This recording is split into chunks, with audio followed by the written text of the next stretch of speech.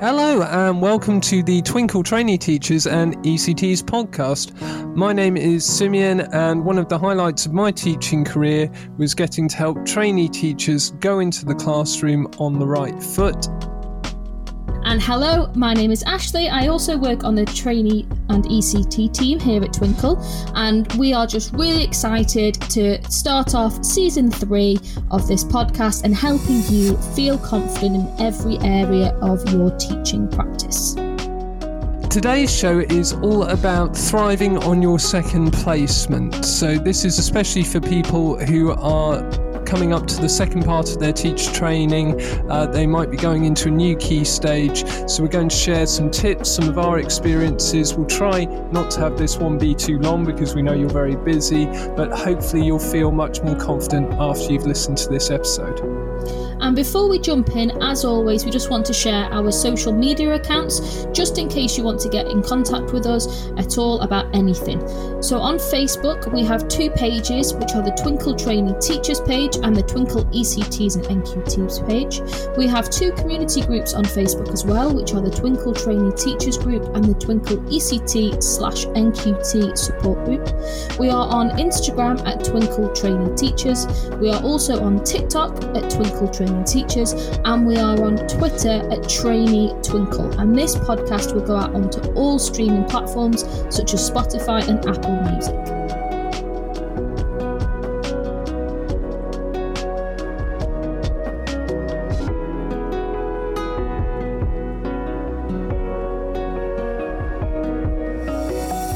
Thank you, Ashley. So this is our first podcast of 2023 and our first of season 3 of our podcast. That's very exciting. I'll take a minute to celebrate because we did pass 5,000 downloads just at the tail end of last year. So that was really exciting for us. Amazing. And thank you to everyone who's listened and sent in comments and has volunteered to be on the show. It really is appreciated, and it's lovely to know that these shows do help you. And if you ever do have a question or something you'd like us to cover, just let us know. Yeah, 100%. We love to hear your feedback. We love to hear your ideas. So please don't be shy in coming forward and just let us know what you think. And if you've got any suggestions, please tell us and we'll try and put them into an episode.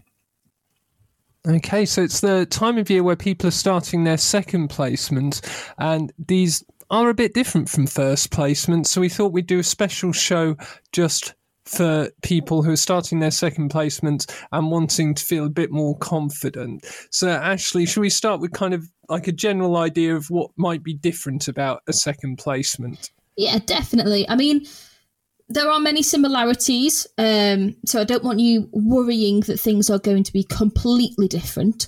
But you will find that your universities or whoever are organising your placements do want to have you going into placements that are different so that you are prepared for any type of school when you get your full-time job. So if you've been in a rural school in your first placement, you might go to an inner city school. If you've been in a 1-form school in your first placement, you might go to a 3 or a 4-form school, as this is just giving you lots of different experiences and how to handle those situations. Because because it's in a different area, you might think, oh, that's not going to be that different. A school is a school. There are huge differences between a rural school and an inner city school. And it can come down to lots of different things like socio-economic differences that can have an impact on the families that go to that school, that may have an impact on the children in your class in your school. So you will be experiencing lots of differences between the schools themselves. And also, alongside that, you are going to be in a different key stage, which is just going to be hugely different. And your pedagogy is going to be different to suit those years. How did you find that, Ashley? Because I went from a year 2 classroom to a year 5 classroom on my second placement. I actually loved both, but it was quite I think the most jarring thing for me was sort of getting my head around the year 5 curriculum quickly after doing the year 2 curriculum for a while. Yeah, I can imagine that's difficult. I mean, I went from year 6 to year 2. So it was difficult in the way of sort of the opposite for you. I had been very used to high level. I was in top sets as well when I was teaching year 6. So high level sort of maths and English lessons, and then going down to year 2 where my expectations had to change a lot. But I was still in SATs years, so it was still quite comfortable in the way of we were teaching sort of to a test. So I had that comfort. But yeah, I loved year 2 though. I thought I wouldn't, and I really, really loved it. Yeah, it is a great age. You've got a really important word there, expectations, and I think that is something to bear in mind, that you may have gotten used to the way your first placement school works, but your second school may work in a different way. They may have stricter policies or different ways of doing things, and it's just important to adjust your expectations when you go in, and go in kind of with an open mind that, yeah, this might be similar to my first school, or there might be quite a few differences I need to adjust to. Yeah, so just the same as your first placement, make sure you go in nice and courteous and professional. Be respectful to all staff members that you come across. Make sure that you're reading the school policies and all of those things that you did in preparation for your first placement, because they will help you in your second, as you don't want to have any preconceptions about what you're going to go into. Try and do as much research as you can, like you did for your first placement. Oh yeah, and we have said this before on this show, but your second placement school could become the school you work in. That's happened to numerous people I know. It happened to me. So just go in with an attitude of these could, and you and Ashley. Yeah. So just go in with an attitude of these could be my future colleagues. Your teaching mentor could end up being your colleague next year. So that's a really good thing to have in mind, I think. No, definitely. I mean, don't put that additional pressure on yourself, as I know that I felt that personally when I was sort of going into university and hearing about everyone already securing positions and things. And it didn't happen for me straight away. Yes, I got a job in my second placement school, but it was quite late on in the day due to very late staff changes. So don't go in there expecting it to happen and putting that pressure on yourself, but just have it in the back of your mind that you're here to learn, but you can also be there to impress as well, and take that and see what you can do with it. Oh yeah, and I should say I mentioned job hunting, which was bad of me. Please don't panic about job hunting yet. The prime time for job hunting is around Easter, but I know some people do start thinking about it now, and second placements, it's always good to bear in mind that a job could come up at your school and you want to behave in that fashion, even if a job never appears at your school, just because it's nice to be really professional and friendly with people. Yeah, definitely. And people talk about good teachers. Head teachers do chat, they get together. So there might not be something at your school, but if there's something maybe in the area or something like that, it's always good for someone to have a good impression of you. So just make sure that, like we said, professional, courteous and respectful. As I'm sure you would be. Now, I'll say congratulations for getting past the Christmas hump is a weird phrase, but kind of getting past Christmas, that's actually a major milestone on teacher training in all seriousness. I really believe that is, and quite often that first part of teacher training is the hardest. So you're probably feeling a lot more confident now, hopefully more settled, hopefully a bit more confident with your teaching. There's still things to learn on a second placement, and we have a brilliant article here from Sophie, who writes our digest articles. I'll link to the article in the description of this episode, but I thought we'd pull out some key points from here. So the first one, we always say this, is don't be afraid to ask for help. Yes. The thing with feeling more confident is there's kind of an inverse effect where you might be more reluctant to ask for help because you don't want to feel like you've taken a step backwards almost by asking for help. At least that's sometimes how I felt. I wanted to be doing more and more and more myself and less relying on other people. But you have more to handle in a second placement. You're teaching more, different key stage, different variety of subjects, different school. So don't be afraid to ask for help. And quite often that's a really good way to build relationships with colleagues and mentors, is by asking their advice. Yeah, definitely. And they're going to love you asking and them being able to share their advice with you, as they are there to help you and they want to help you and they want to help you succeed. So it's never, ever a weakness. It means that you're not giving up. If you're struggling with something, it's better to ask for help than to just give up entirely, as they might have some fancy way or like the quicker way of getting something done, or a really simple method that they might have come across when they were struggling with that thing. So always just ask, and it's always a good thing. And I'll add to that, if you can, observe people, especially if you're asking advice and you're still not quite confident even after you've gotten advice. Ask to observe someone. Say it's something like behaviour management. Quite often the best way to learn is by watching someone who's good at behaviour management. Yeah, definitely. One that I always try and suggest to people in their second placement is to try and get creative with your pedagogy and your teaching styles and what you're going to do in those lessons. So your first placement was all about getting comfortable with lesson plans and evaluating and standing in front of that class. We know that it's absolutely terrifying the first time you do it, and you might still feel quite nervous going into your second placement, as it is a completely different class. But it is a long placement. It's a long time with them. You will start to feel quite comfortable with that class, especially as you start to teach more and more, as your percentage goes up. So try and be creative. Try and do things differently, because this is the time to make those mistakes. And if things don't work, that's fine. You learn from them. You either decide you're not going to do it again, or you decide to adapt it in a certain way and try again. But this is the time to give it a go. You've got there with your teaching. You now know how to teach. Try and do things creatively. Try and go outside. Try and get them out of their seats. Try and instill new systems in the classroom. Obviously, making sure that you're checking them with your mentor and that they're comfortable with you doing that in their classroom. But it is time to really try and be experimental and see what works for you and them. Yeah, I completely agree, Ashley. And it's an important part of developing your practice is being willing to try something and have it fail and not go your way.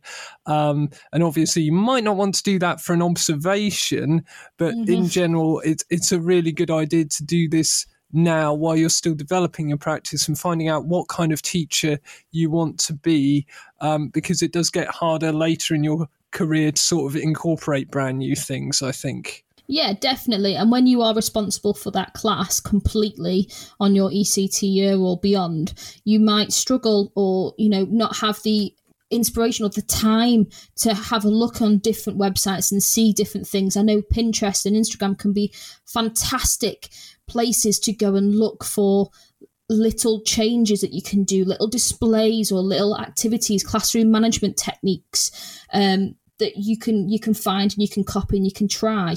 I know that when I was on my second placement, I saw some quiet critters, and it was basically pom-poms with glued on goggly eyes, and they all were designed differently, and I'd made them all with my mum. I remember sitting there at night, hot glue gunning googly eyes to pom-poms.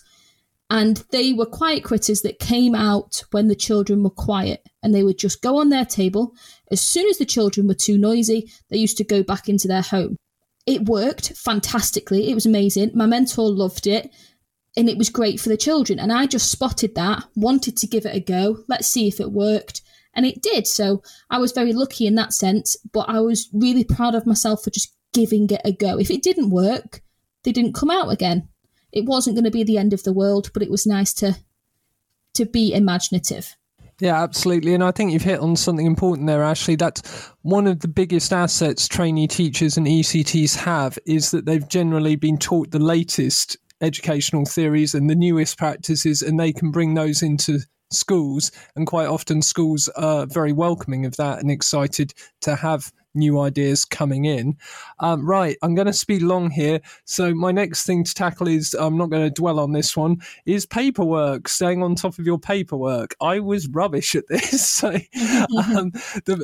my advice is going to be a little bit in hindsight, but I think little and often is the best thing with paperwork. As soon as you've had your lesson, take a breather, but try and get the reflection done that day, and then it's done and you don't have to think about it. That kind of thing. Just don't put things off. Get them done on the day before it becomes a problem for you later. Yeah, definitely, 100%. I was rubbish with my paperwork as well, but I had to really, really train myself to do little and often, and it really, really does help. I also think, I know, Simeon, you've mentioned it earlier about observing. If you've asked a question, you're still not sure, and asked to watch someone do it. But I also think just observing things in general, trying to jump into all of the opportunities that are available for you on this second placement will do you the world of good. If you are on a PGCE or a schools direct, basically a 1-year course, this second placement will be your final large placement. You might go to a really small, week placement. I know I did a week placement in high school. I did one in nursery, but my second placement was my largest one. I wanted to fill all those knowledge gaps I had. I wanted to make sure that I'd been on a trip. I wanted to make sure that I'd done an after school club. I wanted to experience all of the things that I was going to have to experience as a full-time teacher in the security of my placement. So if there are any opportunities that you can volunteer for or try, please do. I know it is a little bit of extra work, and I know that you're going to be really, really busy, but if you do have any time to go and observe lessons that you might not be feeling that confident in, doing it now is going to help you so much in the long run, because when you are a full-time teacher, you will have to teach those lessons if you are in primary school. And you won't have a choice. So if you can do that now and gain that little bit of confidence, you're going to feel so much better when you have that full-time role.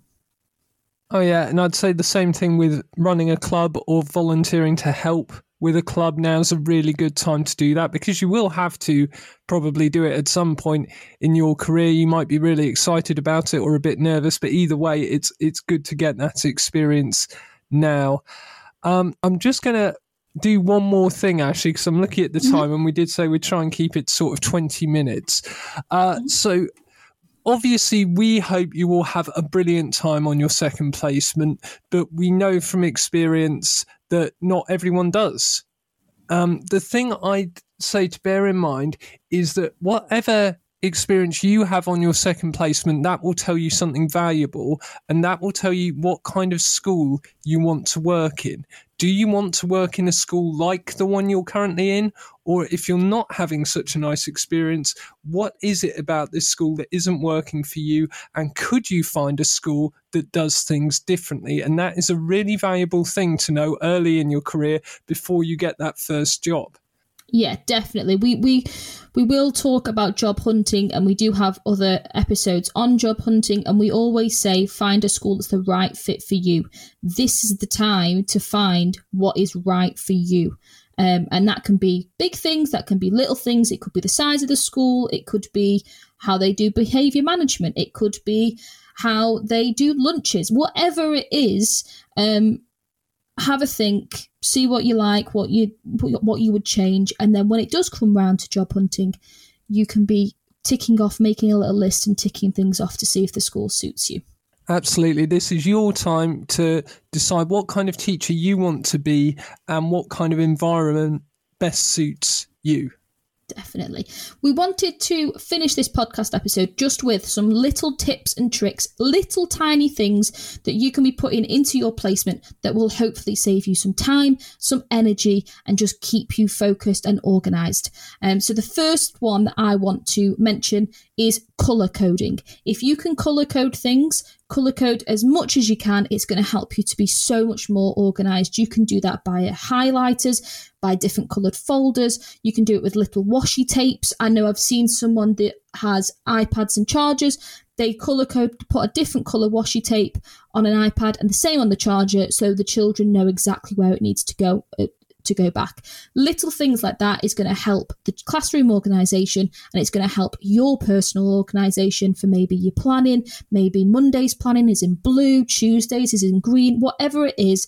But try and colour code as much as you can, and hopefully that will help you to be efficient down the line.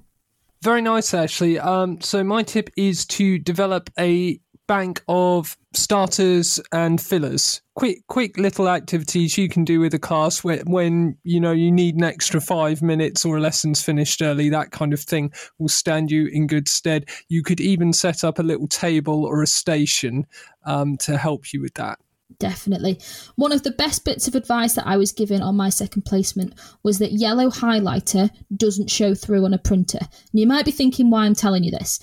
If you write master copy on the back of one of your resources that you've printed off, or the first resource you've printed off, if you put that into the photocopier, and you've got 30 children, photocopy it 30 times, that's fine. Your master sheet will still have that yellow highlighter on the back saying master sheet, and your 30 copies won't. So if, for example, a child gets the sheet wrong, does something wrong on the sheet, needs a new sheet, instead of handing over your master sheet by accident, you can always make sure that you keep that one so you can photocopy more if needed, and you're never going to run out and have that panic of, oh, I've got no more sheets, this child needs one. You can quickly run or ask your TA to run to the printer to photocopy more. Oh, I'll add a quick photocopying tip there. If you're doing paired work and you want the work in both books, just photocopy one sheet between two, mark it, and then photocopy it again with your marking on, and then each child can have a copy in their books. Fantastic. Took me a long time to work that out. I love a marking shortcut. They are gold dust. And the last one for me, I've mentioned it before, but make sure that Pinterest and Instagram are your best friends on your teaching placements. They've got so many little teacher hacks. There's so many that we can't go through them all on this podcast episode. We'd be here all day. But there are so many little tiny changes that you can make that can save you some precious minutes. So I would always be having a look on Pinterest. We are on Pinterest. You can find us. And just make sure that you're saving things and trying to get as creative as you can, and it will save you time down the long run. Okay, thank you so much for listening, and the absolute best of luck with your second placement. If you do have any problems or questions, feel free to reach out to us, or if you'd like to appear on the show and discuss your experiences, we'd love to hear from you. So we'll just finish by Ashley reminding you of our social media accounts. Yeah, so firstly, we are on Facebook at Twinkle Trainee Teachers and Twinkle ECTs and NQTs, or you can find us on our community groups on Facebook, which are the Twinkle Trainee Teachers Group and Twinkle ECT and NQT Support Group. We are on Instagram at Twinkle Trainee Teachers. We are on TikTok at Twinkle Trainee Teachers. We are also on Twitter at Trainee Twinkle, and this podcast is going to go out onto all streaming platforms such as Spotify and Apple Music.